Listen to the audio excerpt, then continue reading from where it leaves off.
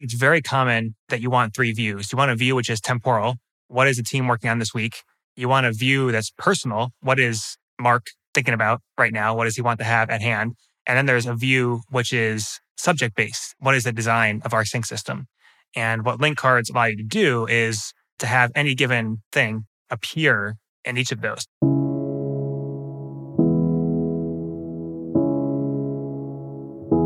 Hello and welcome to MetaMuse. Muse is a tool for deep work on iPad and Mac.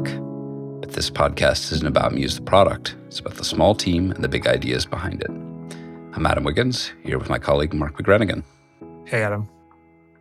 So a little bit of news from the Muse product side. We recently released a feature called Linked Cards to everyone, and been quite surprised and happy with how useful these have proven to be. It was in beta through the Backstage Pass with our pro members for a few months, but yeah, it just seems so valuable to everyone. We were really happy to launch it broadly, and that's especially true within the Muse for Teams context. So we'll talk about that. We'll talk about the feature and our approach, and we'll talk about some of these use cases that we've seen. But of course, we have to start with something philosophical and historical to set the context. So our topic today is linking.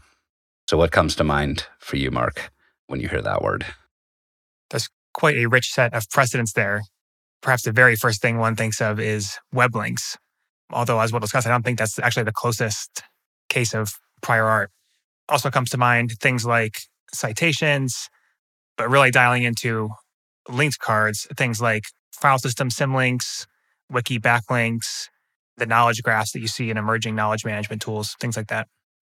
To me, it's an interesting topic because it is such a simple idea. It almost seems too simple. It's just one place or work or piece of information is referencing another place or work or piece of information.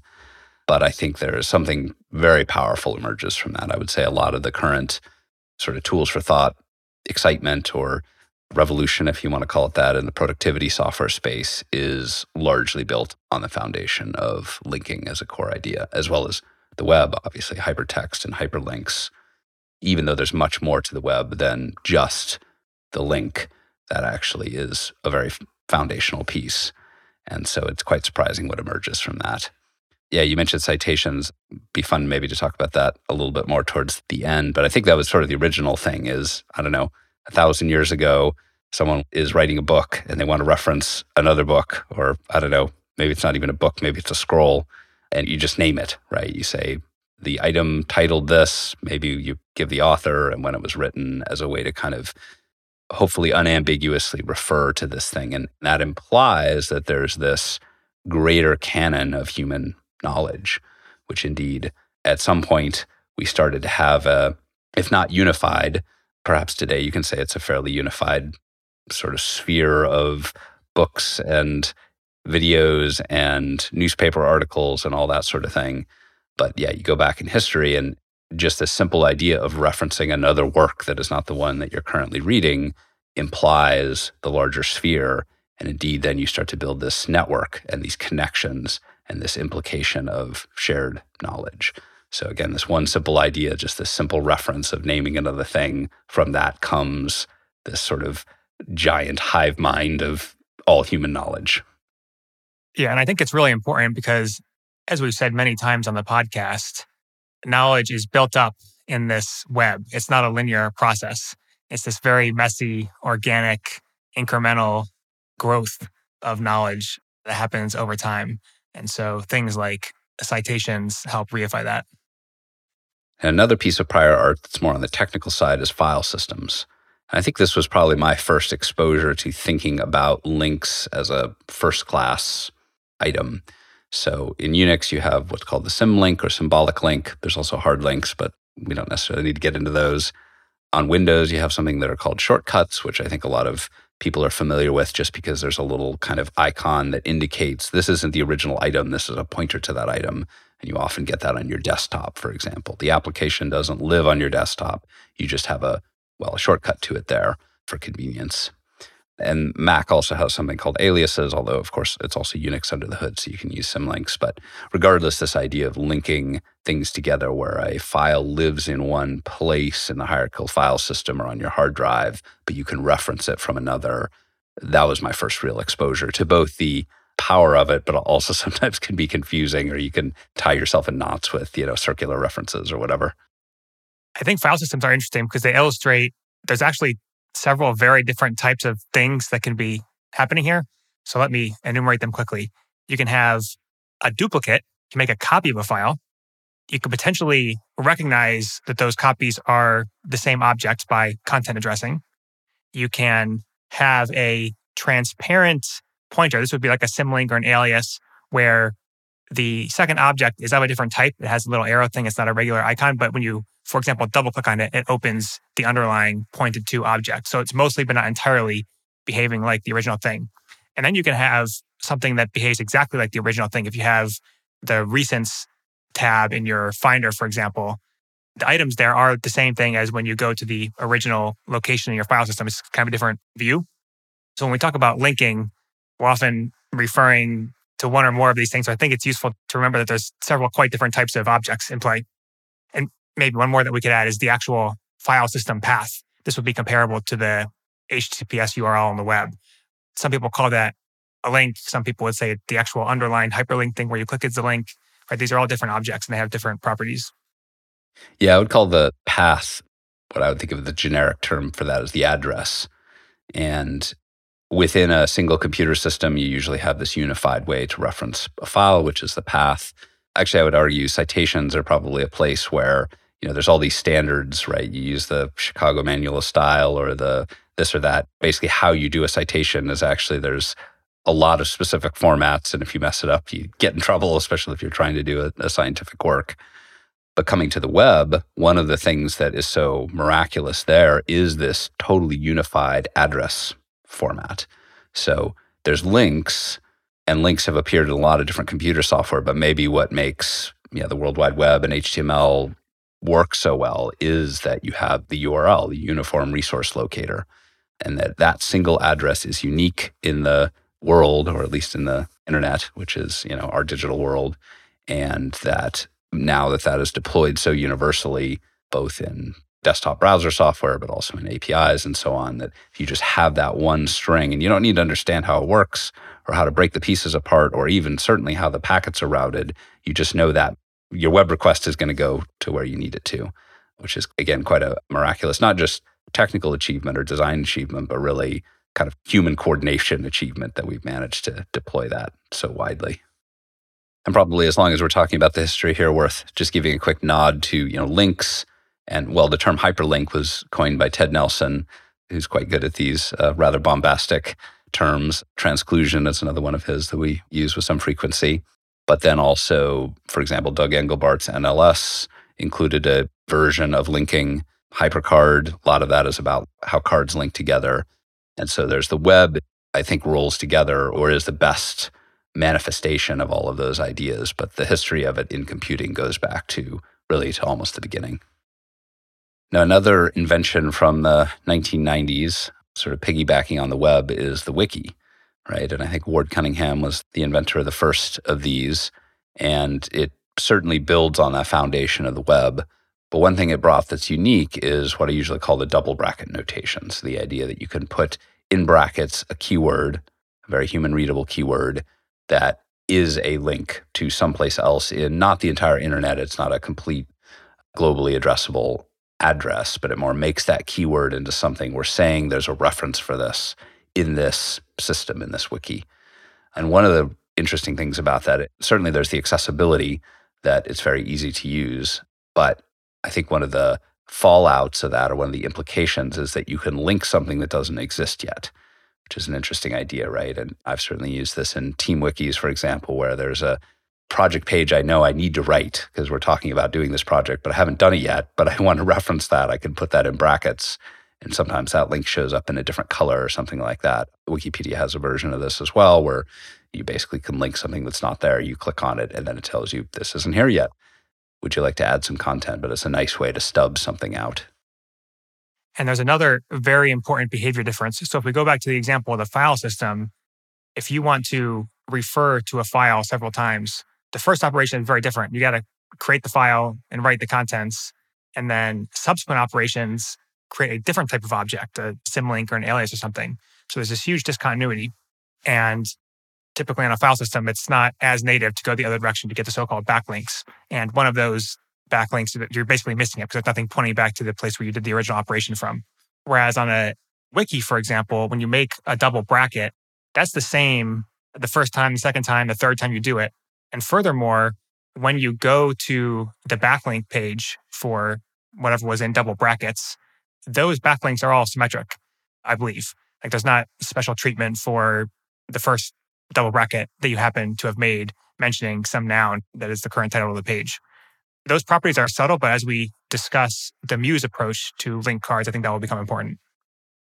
Yeah, I think backlinks were present for a long time in things like Wikipedia and other places, but I really think the modern, call it backlinking trend really came with what are now usually called knowledge graphs. So Rome kicked that whole thing off. Notion had always had linking, but they added backlinks, I think somewhat in reaction to the overnight success of Rome. Then you have all these kind of Rome descended products like Obsidian, Logseek, even classic kind of text editor note tools like IA-Writer are getting into that now. And I think what you referenced there with the backlink and links being symmetric, I think that's why they call them the knowledge graph, is this idea that the nodes are the notes, and those notes might be something about a person or a thing or a concept or an event or a meeting or whatever. But the edges, those links in the graph, represent relationships, and actually seeing those relationships and again, treating them as symmetric, as you said.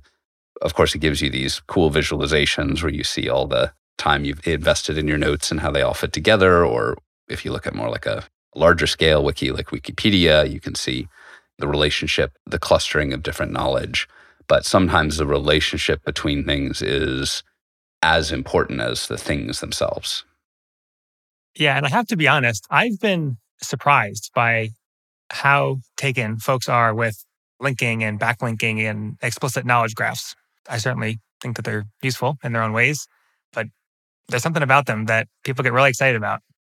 Indeed. Well, I certainly think of this trend, scene, community around tools for thought in the last 3-4 years. Obviously, I'm very happy. I'm sometimes surprised as well. I certainly find it very powerful. I'm also glad people get excited about it. And in general, I think that's part of what's been great about this tools for thought scene or community or just trend that we've had in the last few years, which is people getting excited about productivity software and excited about their knowledge tools. Now, sometimes I do think it gets a little bit narrowly focused on linking and backlinking knowledge graphs and lots of different variations on that. But I think that was a really good starting place. It's a good example of showing how just managing our information in different ways can unlock new possibilities for individuals, for groups, for humanity as a whole.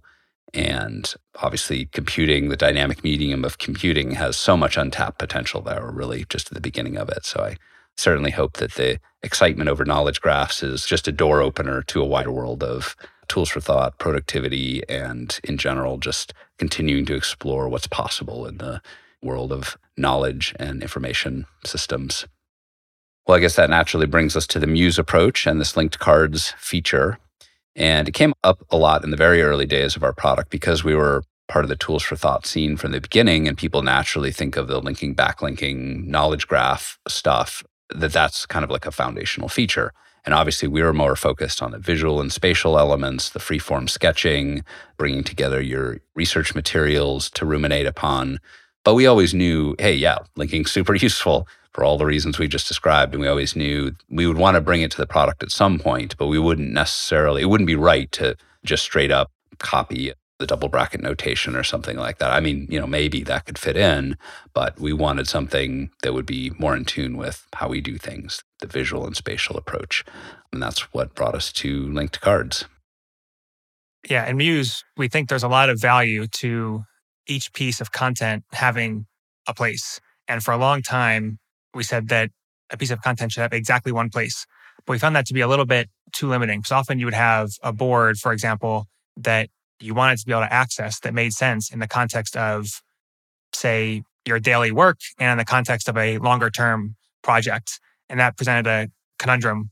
What do you do in Muse to be able to access, say, that board from both locations?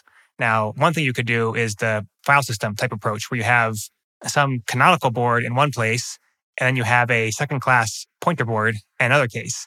But that felt unsatisfying to us. Like we didn't want this two-tier system and this notion of like a pointer board versus a regular board. So this is where we come to linked cards. And the idea with linked cards is that it's a set of cards, 2 or more, that point to the same content symmetrically. I think actually back some years ago now, we had this notion of like portals or mirrors, which I think are not as suitable for a public product, but I think describe the notion of the sort of 2 views from 2 different locations into the same underlying content. So you can access the content from either place A or B, but when you zoom in, for example, you're at the same place. And there's also a sort of backlinking type mechanism where you can, from any of these linked card instances, say, where else is this card present? And you can seamlessly navigate to those other locations to move across different contexts. And then to close the loop here, if for some reason you were to delete one instance of 2 of these linked cards, you gracefully go back to the base case of there's a simple piece of content that's in exactly one location. Yeah, you mentioned the concept of location quite a bit there, and I think that ends up being key to it. This is something that's different compared to for example, a notes tool that does not have the spatial component. The spatial component is so core to Muse and what Muse is offering you as a thinking tool, where something is located that's in a little pile with some things over here versus this other pile over here might be really important for your thinking process or how you're making sense of a set of materials. So naturally then, where something lives, if it's going to live in 2 places or more than 2 places, you need to have some concept of that. And key to this ends up being this little icon that basically goes in the upper left corner that lets you see all the places that it is, and then really importantly, switch between them quickly. So you can use it as kind of a portal to essentially teleport to this other location in your larger knowledge sphere. And this proves to be a really helpful and useful concept that preserves the spatialness and preserves that sense of place that we think is so important, but kind of breaks the one-to-one relationship and gets you a lot more of the ability to build a more complex knowledge graph. Yeah, and by the way, there's a pretty slick animation that happens when you change locations like this that I think really nicely reflects what we're trying to get after, which is when it works correctly. It's hard to get it to work correctly in all cases because of the literal dimensionality of the canvas and the objects, but the content that is linked in multiple locations sort of stays in the same place and the background around it shifts. So you are appearing in this new location, but you're still anchored by this content that was meant to appear in multiple locations. I think that's pretty slick. Yeah, that was a really clever creation by Leonard and Yulia, because so much of how you are oriented is based around this navigation in and out of boards and panning around them. And so we were worried, or even in the early prototypes, I think when you saw you could just jump, it's disorienting. So this transition animation serves more than the purpose of just being fun to look at or something like that, but actually helps you keep that sense of being oriented. And now that I think about it, I'm actually not sure how common it is to have this backlink style navigation available without going into the object in question. Do you know what I mean? So like on a wiki, you can click on a link and then click on backlinks, and from there get to a sibling page. But I don't know how common it is to be able to go directly to a sibling page from the, say, link. Because, yeah, typically you're viewing the board sort of from the outside. You're seeing its thumbnail essentially, and then you're deciding to go to this other place where it is located. Yeah, that's true. This is why we needed to do our own take on this, is that when you're in that spatial setting, it's just a different thing than when you're in lists of documents that aren't organized, or you just don't have a visual metaphor for it that works in that same way. Well, speaking of that animation and in general, the transition of being able to quickly jump between locations, this was actually quite a technical challenge to implement. So I thought it might be fun if we could get our colleague Yulia on the phone here briefly and see if she could tell us a little bit about how all that worked.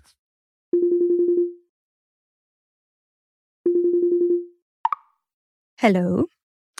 Hey, Yulia. Congratulations on shipping linked cards.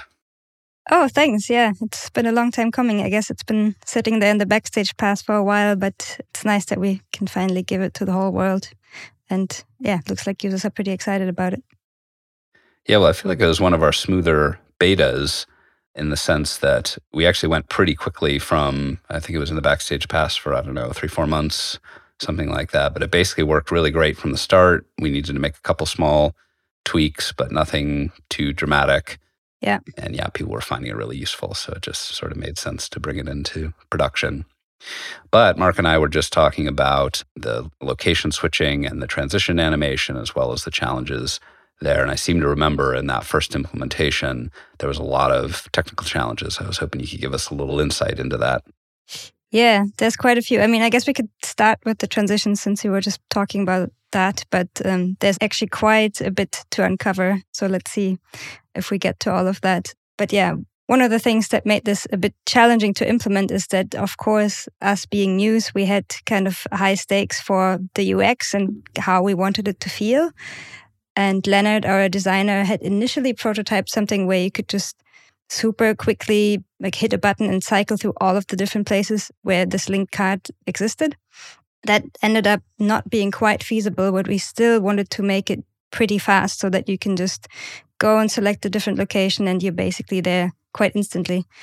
But yeah, depending on how large these boards are that these cards live in, rendering a big board can actually take quite a bit of time. And there's some tricks that we do when you transition from one board to the next, kind of just in a normal zoom in, that makes that feel instantaneous, even though it's actually not quite instantaneous. So for every board that you have, we store a snapshot. They're basically PNGs that render your entire board content into an image. And those are actually what you see in the little cards that represent your boards. And when you zoom in, we actually load a higher resolution version of that image kind of seamlessly as the transition happens, so that when the transition finishes and you're zoomed in for the first, depending on how big the board is, half a second to maybe a second or two, you're actually still looking at the image of the board. And then as everything gets loaded in the background, we switch out that image for the actual board view where you can interact with the cards and everything. So this usually happens behind the scenes, and ideally the user never actually notices it. So for these transitions for the link cards, we basically had to do a similar trick. So when you first select from the drop-down menu on the Mac, or I think on the iPad, it's a context menu as well, tapping on this button. When you first select a different location, we actually immediately load in the high-resolution snapshot of that board, and we transform it to match exactly the position of the card in the board that you came from. So the idea is basically the card stays in the same place and then the content around it just changes. And yeah, to do that really fast, we have to load in the JPEG, put the card on top of that image. Then in the background, we actually load the entire board hierarchy and the real views. And then once that's done, we remove the image and you're actually in that board and you can start interacting with the content. Yeah, and it feels very quick to me, but certainly your brain needs a moment to process the new scene that you're looking at before you're going to go do anything to it. And so that sort of is part of the stage magic there, is you use that moment of the human is reorienting themselves to the new location to do the work of rendering the interactive view.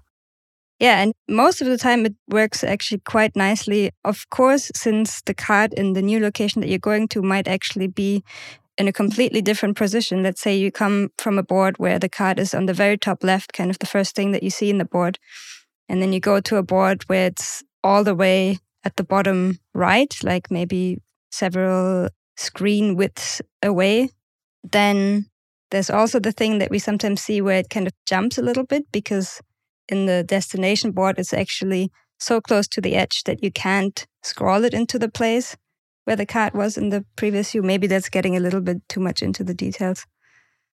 And I also remember really well when we were in the midst of implementing this, that a lot of other operations in the application that seemed unrelated to linked cards got really slow as a result once we had this in our internal test flight builds.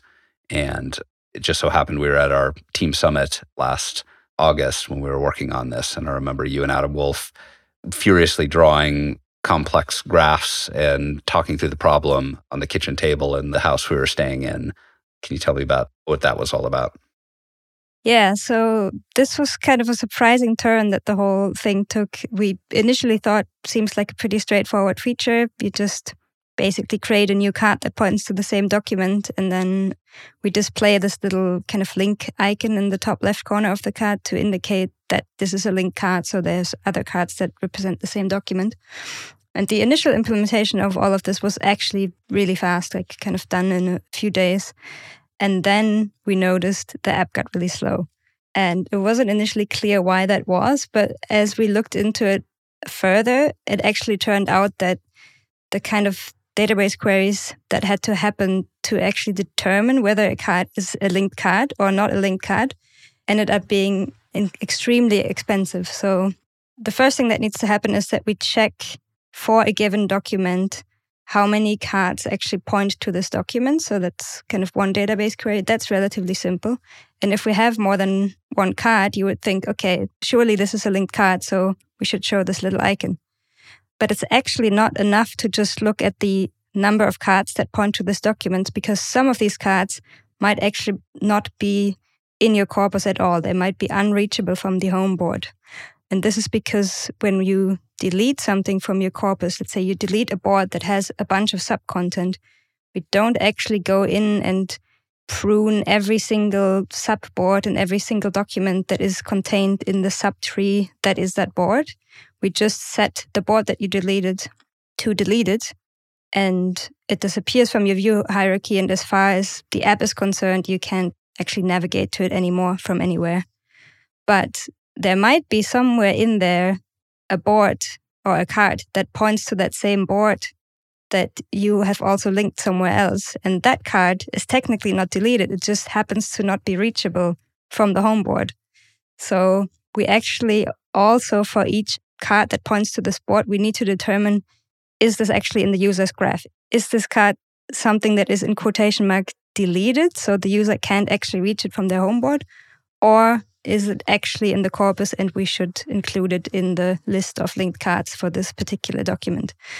And that actually ended up being an extremely expensive operation, because you kind of have to tee up multiple queries to find the parent board of the parent board of the parent board. And if you eventually end up at the root of the corpus, then yes, this card is reachable. But doing this kind of on every render just because you want to display a board with a couple cards in it and determine whether or not they should get a little icon in the corner just ended up really slowing down the app. Just kind of rendering a pretty basic board structure started becoming very slow and affecting all kinds of parts in the app.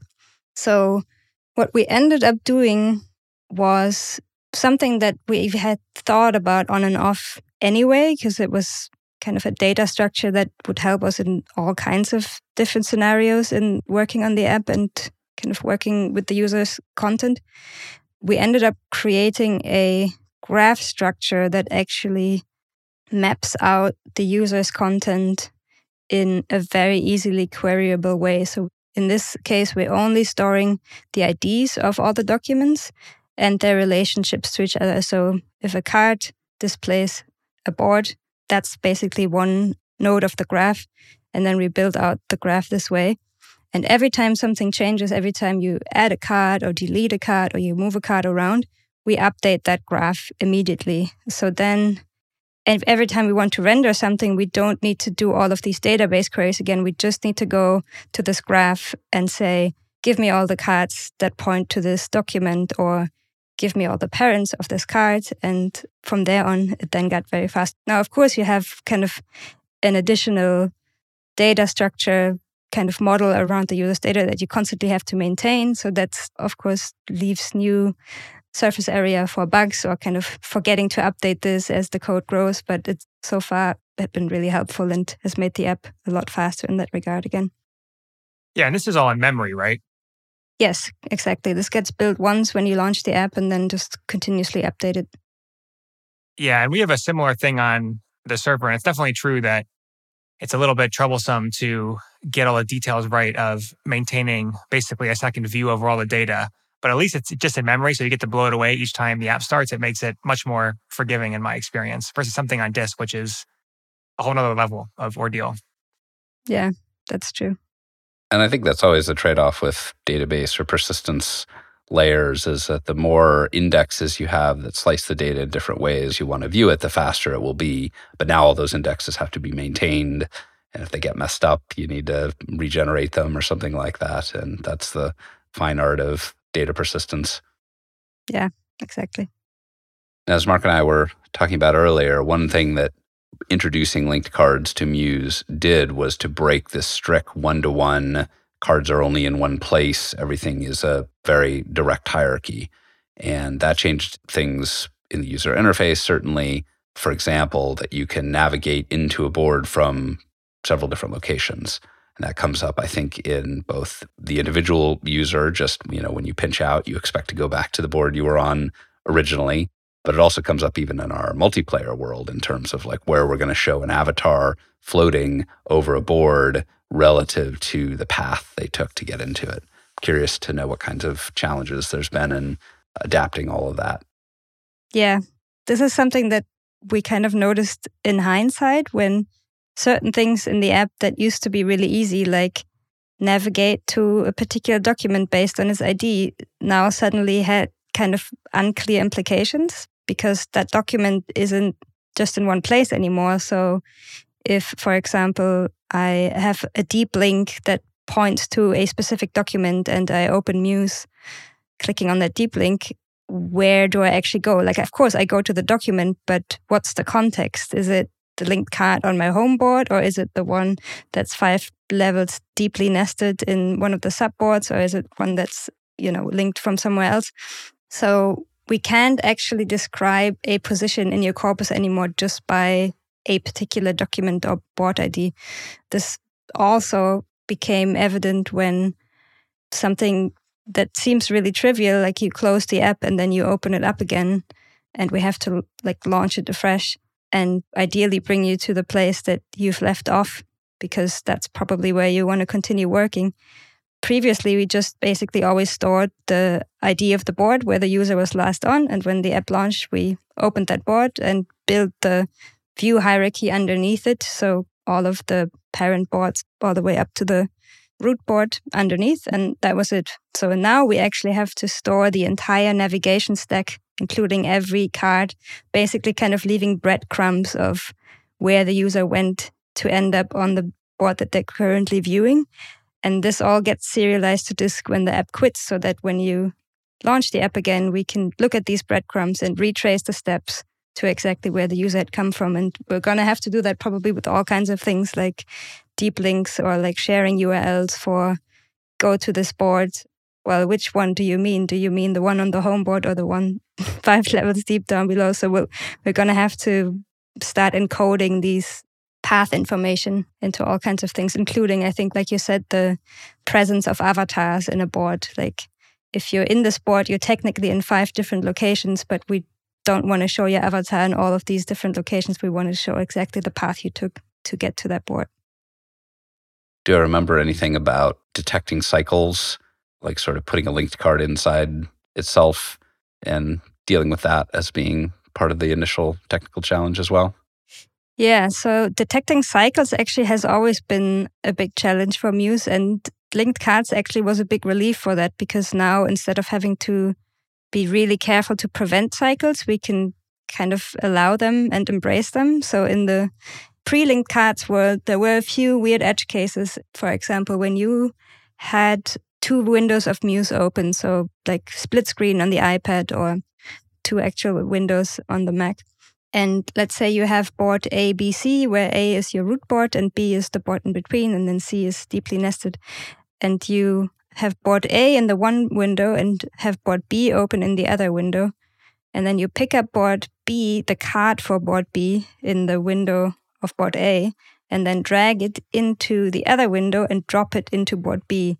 Then you just dropped B into B. So now B is contained in itself, and you've effectively detached it from the view hierarchy. This is now also something that we can nicely detect with the corpus graph. And previously, we had to really make sure to prevent these accidental operations. So basically, disallow you from dropping the card there, because that could very easily lead to not technically data loss, but data loss in the sense of you can't get to that content anymore.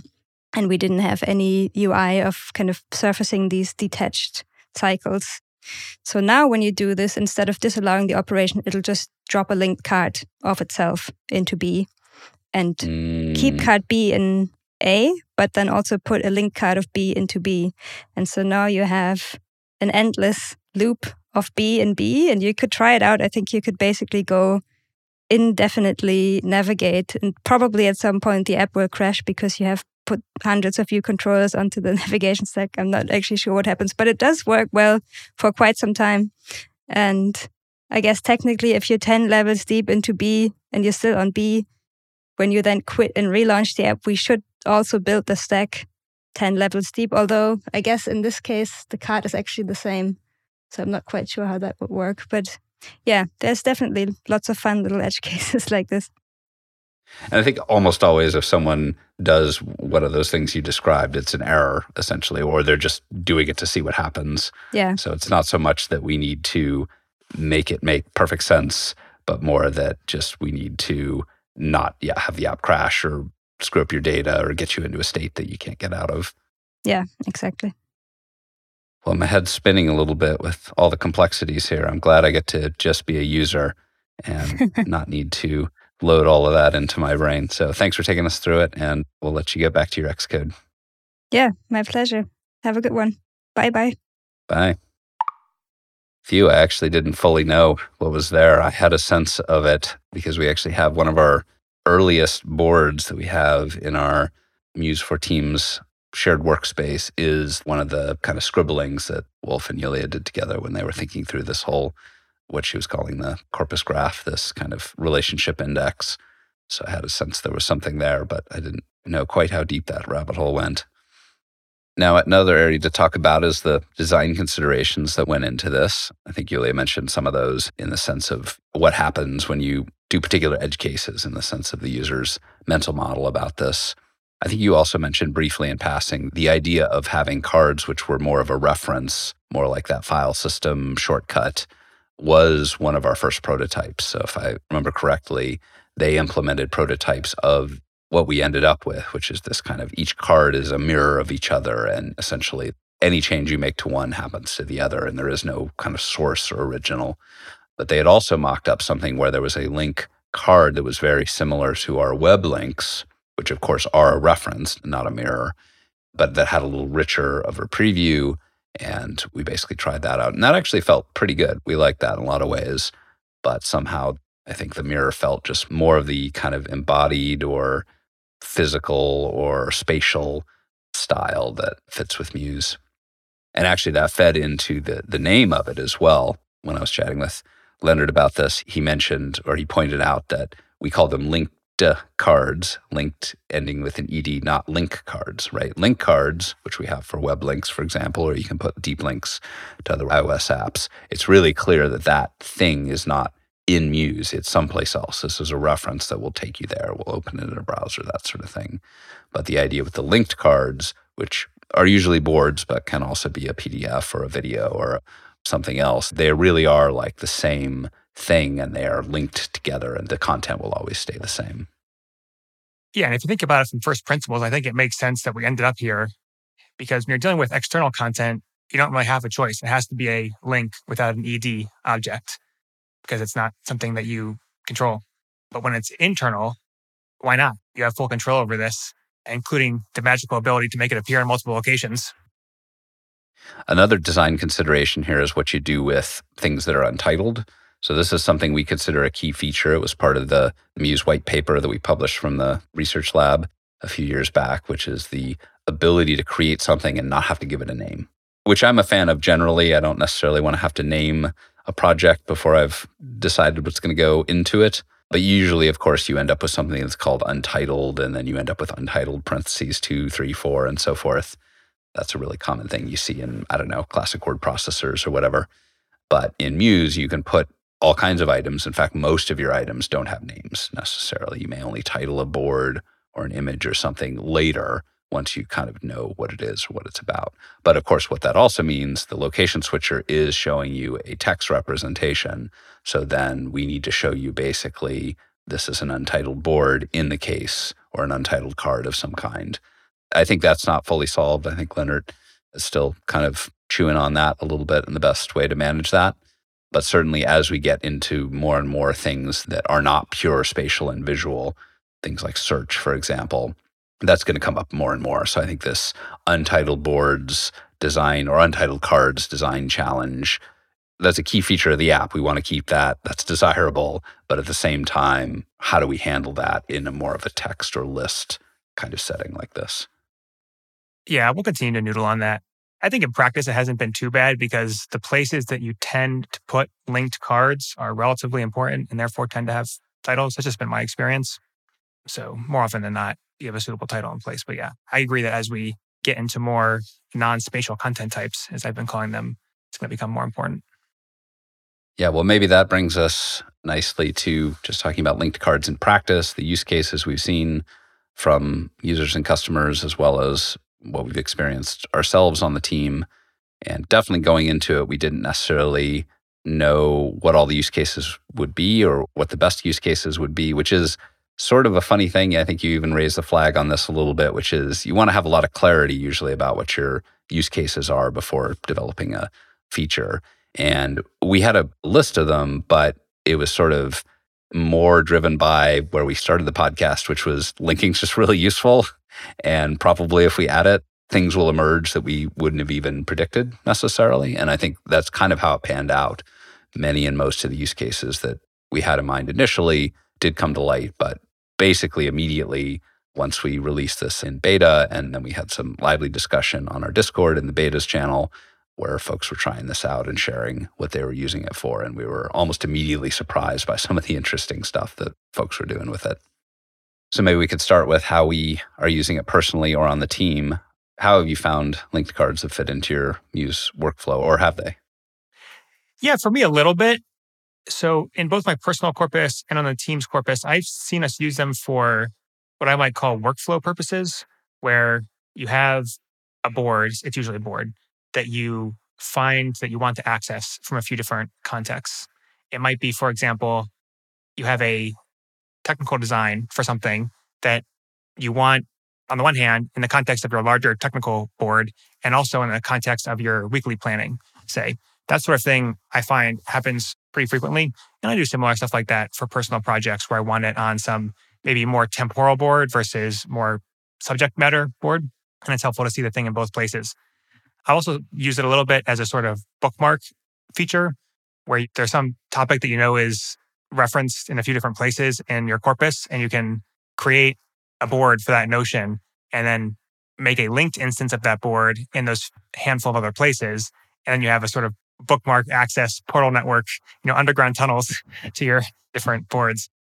Now, what I don't use it for is the really high cardinality, super dense reified web that you sometimes see with knowledge graph tools where like each page has 10 links and you're trying to form this really explicit graph of concepts. I've argued that, I think there's something to that, but the in fact network of concepts is so massively dense. It's like the branching factor is thousands or more that I think you're kind of fooling yourself if you think you're going to fully reify that in the tool. There's still some uses to it, right? But in my mind, that stuff happens in my head. And where I find myself using the links is more for workflow purposes where I know I'm going to want to traverse these networks of boards in non-hierarchical ways. Yeah, well, I was surprised how useful it turned out to be. I guess I didn't feel quite the burning desire for it. But again, we heard this just so often from users and customers, and a few folks on our team also were really, really driven about it. And of course, this reflects, a very flexible and general purpose tool like Muse. People use it in lots of different ways. Everyone has their own approach. Not everyone uses every feature and so forth. But I was surprised how much I did find myself using it. Certainly a good bit in my personal Muse, but where I've really been surprised about how useful it is the team setting. And I guess I shouldn't be so surprised from this because, using something like Notion or even Google Docs back in the day when we used more of our internal memos and project documentation, it's just really, really useful. You're going to build up this network collection of projects and concepts and processes and so forth. And it's just very good to be able to reference them to each other. A really simple version of that comes up basically every week in our planning is we're having a discussion about, okay, these 3 people are working on this task this week.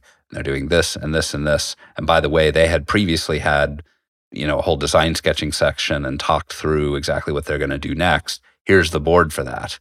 And so kind of in the call, what will happen is someone will go and grab a linked card for that and drop it in the planning document right alongside. There's the explicit list of tasks and assignments, what we're doing for the week, but here's the reference to, and as these projects get more complex, particularly as our team is growing and so forth, sometimes you have 3 lines of tasks for the team that just describe what they're doing for the week, but then you double click or you pinch to navigate into that subboard and you see this huge world of things, whether it's technical or design or whatever it is. And you either get a glimpse of it, or maybe you think, okay, I'm going to sort of make a note to go review this later because I think it touches on my work. Or maybe you just go, whoa, man, I'm glad those people are working on that and not me because it's a whole huge world and I'm not going to load the context into my brain. But just that ability to just drop that reference there and very casually, I think it's just a really nice way to offer the depth if you want it, but you don't necessarily need to go into it right there in the meeting. Right. Another way to describe this might be different views into the same data. So I think it's very common that you want 3 views. You want a view which is temporal. What is the team working on this week? You want a view that's personal. What is Mark thinking about right now? What does he want to have at hand? And then there's a view which is subject-based. What is the design of our sync system?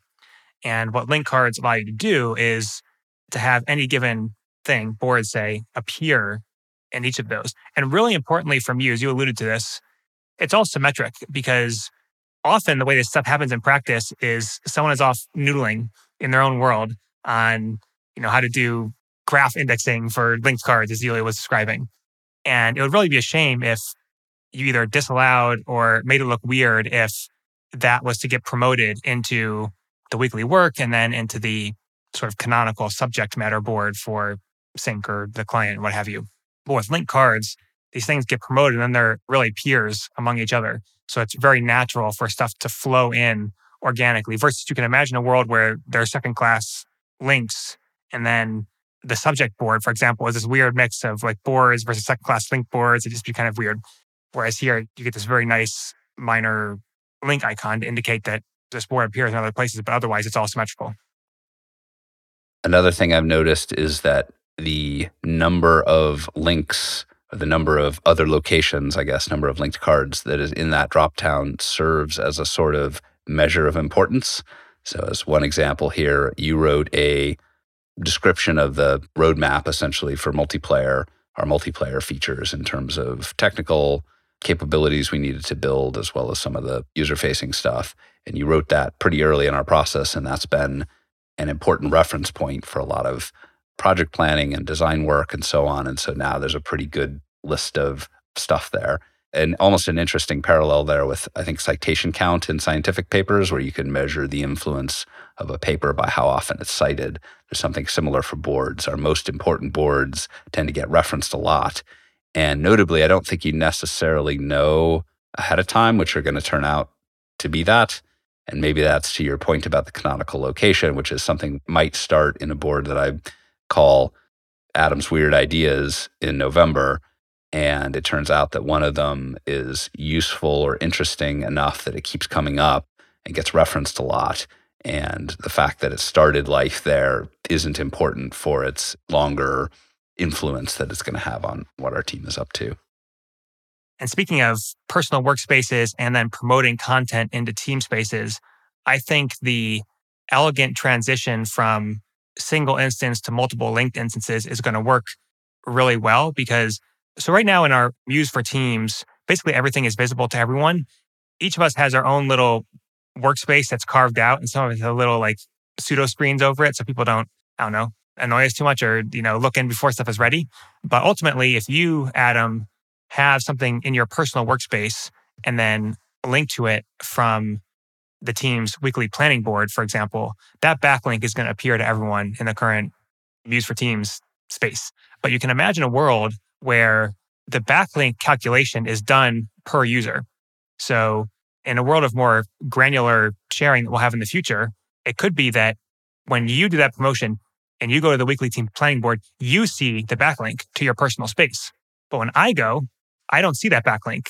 And in fact, it might just look like a regular board to me because that's the only place it appears for me. And then perhaps if I want to link it from my Scratch board, then I see the two instances of it's on the weekly planning board and it's on my personal space. So that's, I think, an important example of how the linkedness is a property that emerges of how many times a given document is visible to you. And right now that's all the same because we're all sharing the same team space, but eventually it'll be more granular. Right now you got your personal Muse where it is by definition only visible to you. And then you've got team workspaces, which in our current beta are essentially everyone on the team can see everything. But in the future world we have in mind is one of much more granular sharing, as you said, the ability to share individual boards, as well as even within a team space, having a private office, private workspace where you can get stuff ready, even though it is intended to be in that bucket of here's something I'm doing for work or for this particular team or project. And it may be something that has some kind of a privacy screen over it, but you can relatively seamlessly move it into the shared space when you are ready to work on it. So yeah, it definitely opens up or it fits really cleanly into that paradigm. Well, maybe as a place to end, we're going to reference Ted Nelson again. I mentioned earlier he invented the term for hyperlinks, but he also invented this term transclusion. And the Muse take on transclusion so far is that you can grab what we call an excerpt from a PDF or an image, or even a frame from a video, and have a source link and indeed a little portal that takes you back to that place. But in some ways, linked cards have some of this same transclusion quality to them. And indeed, I think something we would like to see in the future is essentially called a linked section or a linked portion of a board or other card. And actually at that point, then you start to see it as a sort of transclusion, right? A portal to that source, something you can potentially not only see, but potentially change. You can obviously navigate into it. And the fact that it is this one specific subset, I think is also part of the potential usefulness. Now, what the interface for that would look like, I think would be quite a design challenge, but I think the value of that would be fairly obvious and hopefully would make Ted Nelson proud. Yeah, I think that would be very powerful. I've definitely found myself wanting something like that and have received several support requests looking for that kind of capability. And just reasoning by analogy, this is super useful on the web. You have vanilla URL links, and then you have so-called anchor links, where you have the URL, the $, and then some anchor tag, which typically corresponds to some heading or some other section of the web page. And when you click on that link, it takes you to the web page and scrolls right to the point. And sometimes with JavaScript, you can even make it highlight the particular thing that you scrolled right to. Super valuable. And importantly, with web links, the former is sort of a special instance of the latter. It's like you're basically linking to the whole thing. And I kind of wonder if we can make that same thing work in Muse, where instead of having separate linked card and excerpt/transclusion features, there's sort of a continuum.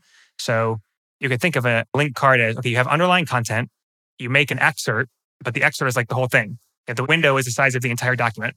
And then there's another thing you can do, which is make an excerpt where the window is smaller than the entire document. But you can see how those are on a continuum. And then things like the backlinking, for example, would be unified. I don't know if that's going to work out. We need to think about it more, but I think that'd be pretty powerful if we can get it to work.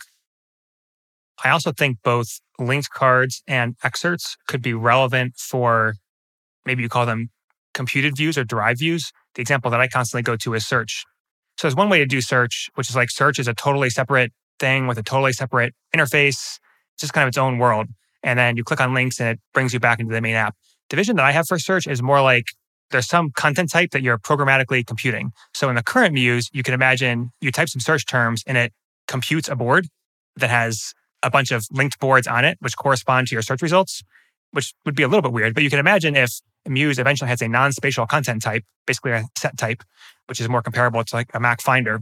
And there, when you do a search, you compute a set of results, an ordered set maybe, or a list, and you present that in the same way that if you wanted to make a manual list, it would be very comparable. It's just how the set is built. And then furthermore, you can imagine if you're searching for text, for example, and it's searching within PDFs, it actually computes an excerpt object so that you can see where in the PDF the result is popping up. And then when you click on the excerpt, in the same way that you animate a manually created excerpt, it goes to the PDF source. So I think these are pretty cool building blocks for eventual computed types like search results. Yeah, and I know something I always find myself wanting with search generally.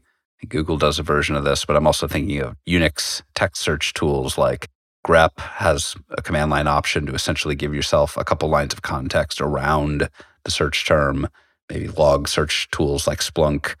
And when they don't have that, you're struggling to see, okay, like I found the error I searched for, but I really want to know what happened in the few lines before it. That context is really important, but sometimes there's not even a way to get to that. So the idea of the excerpt where you can easily see the context or even go completely to the source is something that's generally very powerful in computing. Well, then maybe I'll just encourage our listeners, if you haven't given linked cards a try yet, to go check that out in Muse. You can basically use the right-click context menu on your Mac or the ... context menu on the iPad and make yourself a little linked card and fool around and see if you like the metaphor we landed on there and tell us if you have any feedback. And we can wrap it there. Thanks everyone for listening. Join us on Discord to discuss the episode with me, Mark, and our community. I'll put the link in the show notes. You can also follow us on Twitter @MuseAppHQ. And Mark, I think the first 50 or so years of linking and computing have been pretty good. I'm looking forward to seeing what the future holds. Right on, Adam.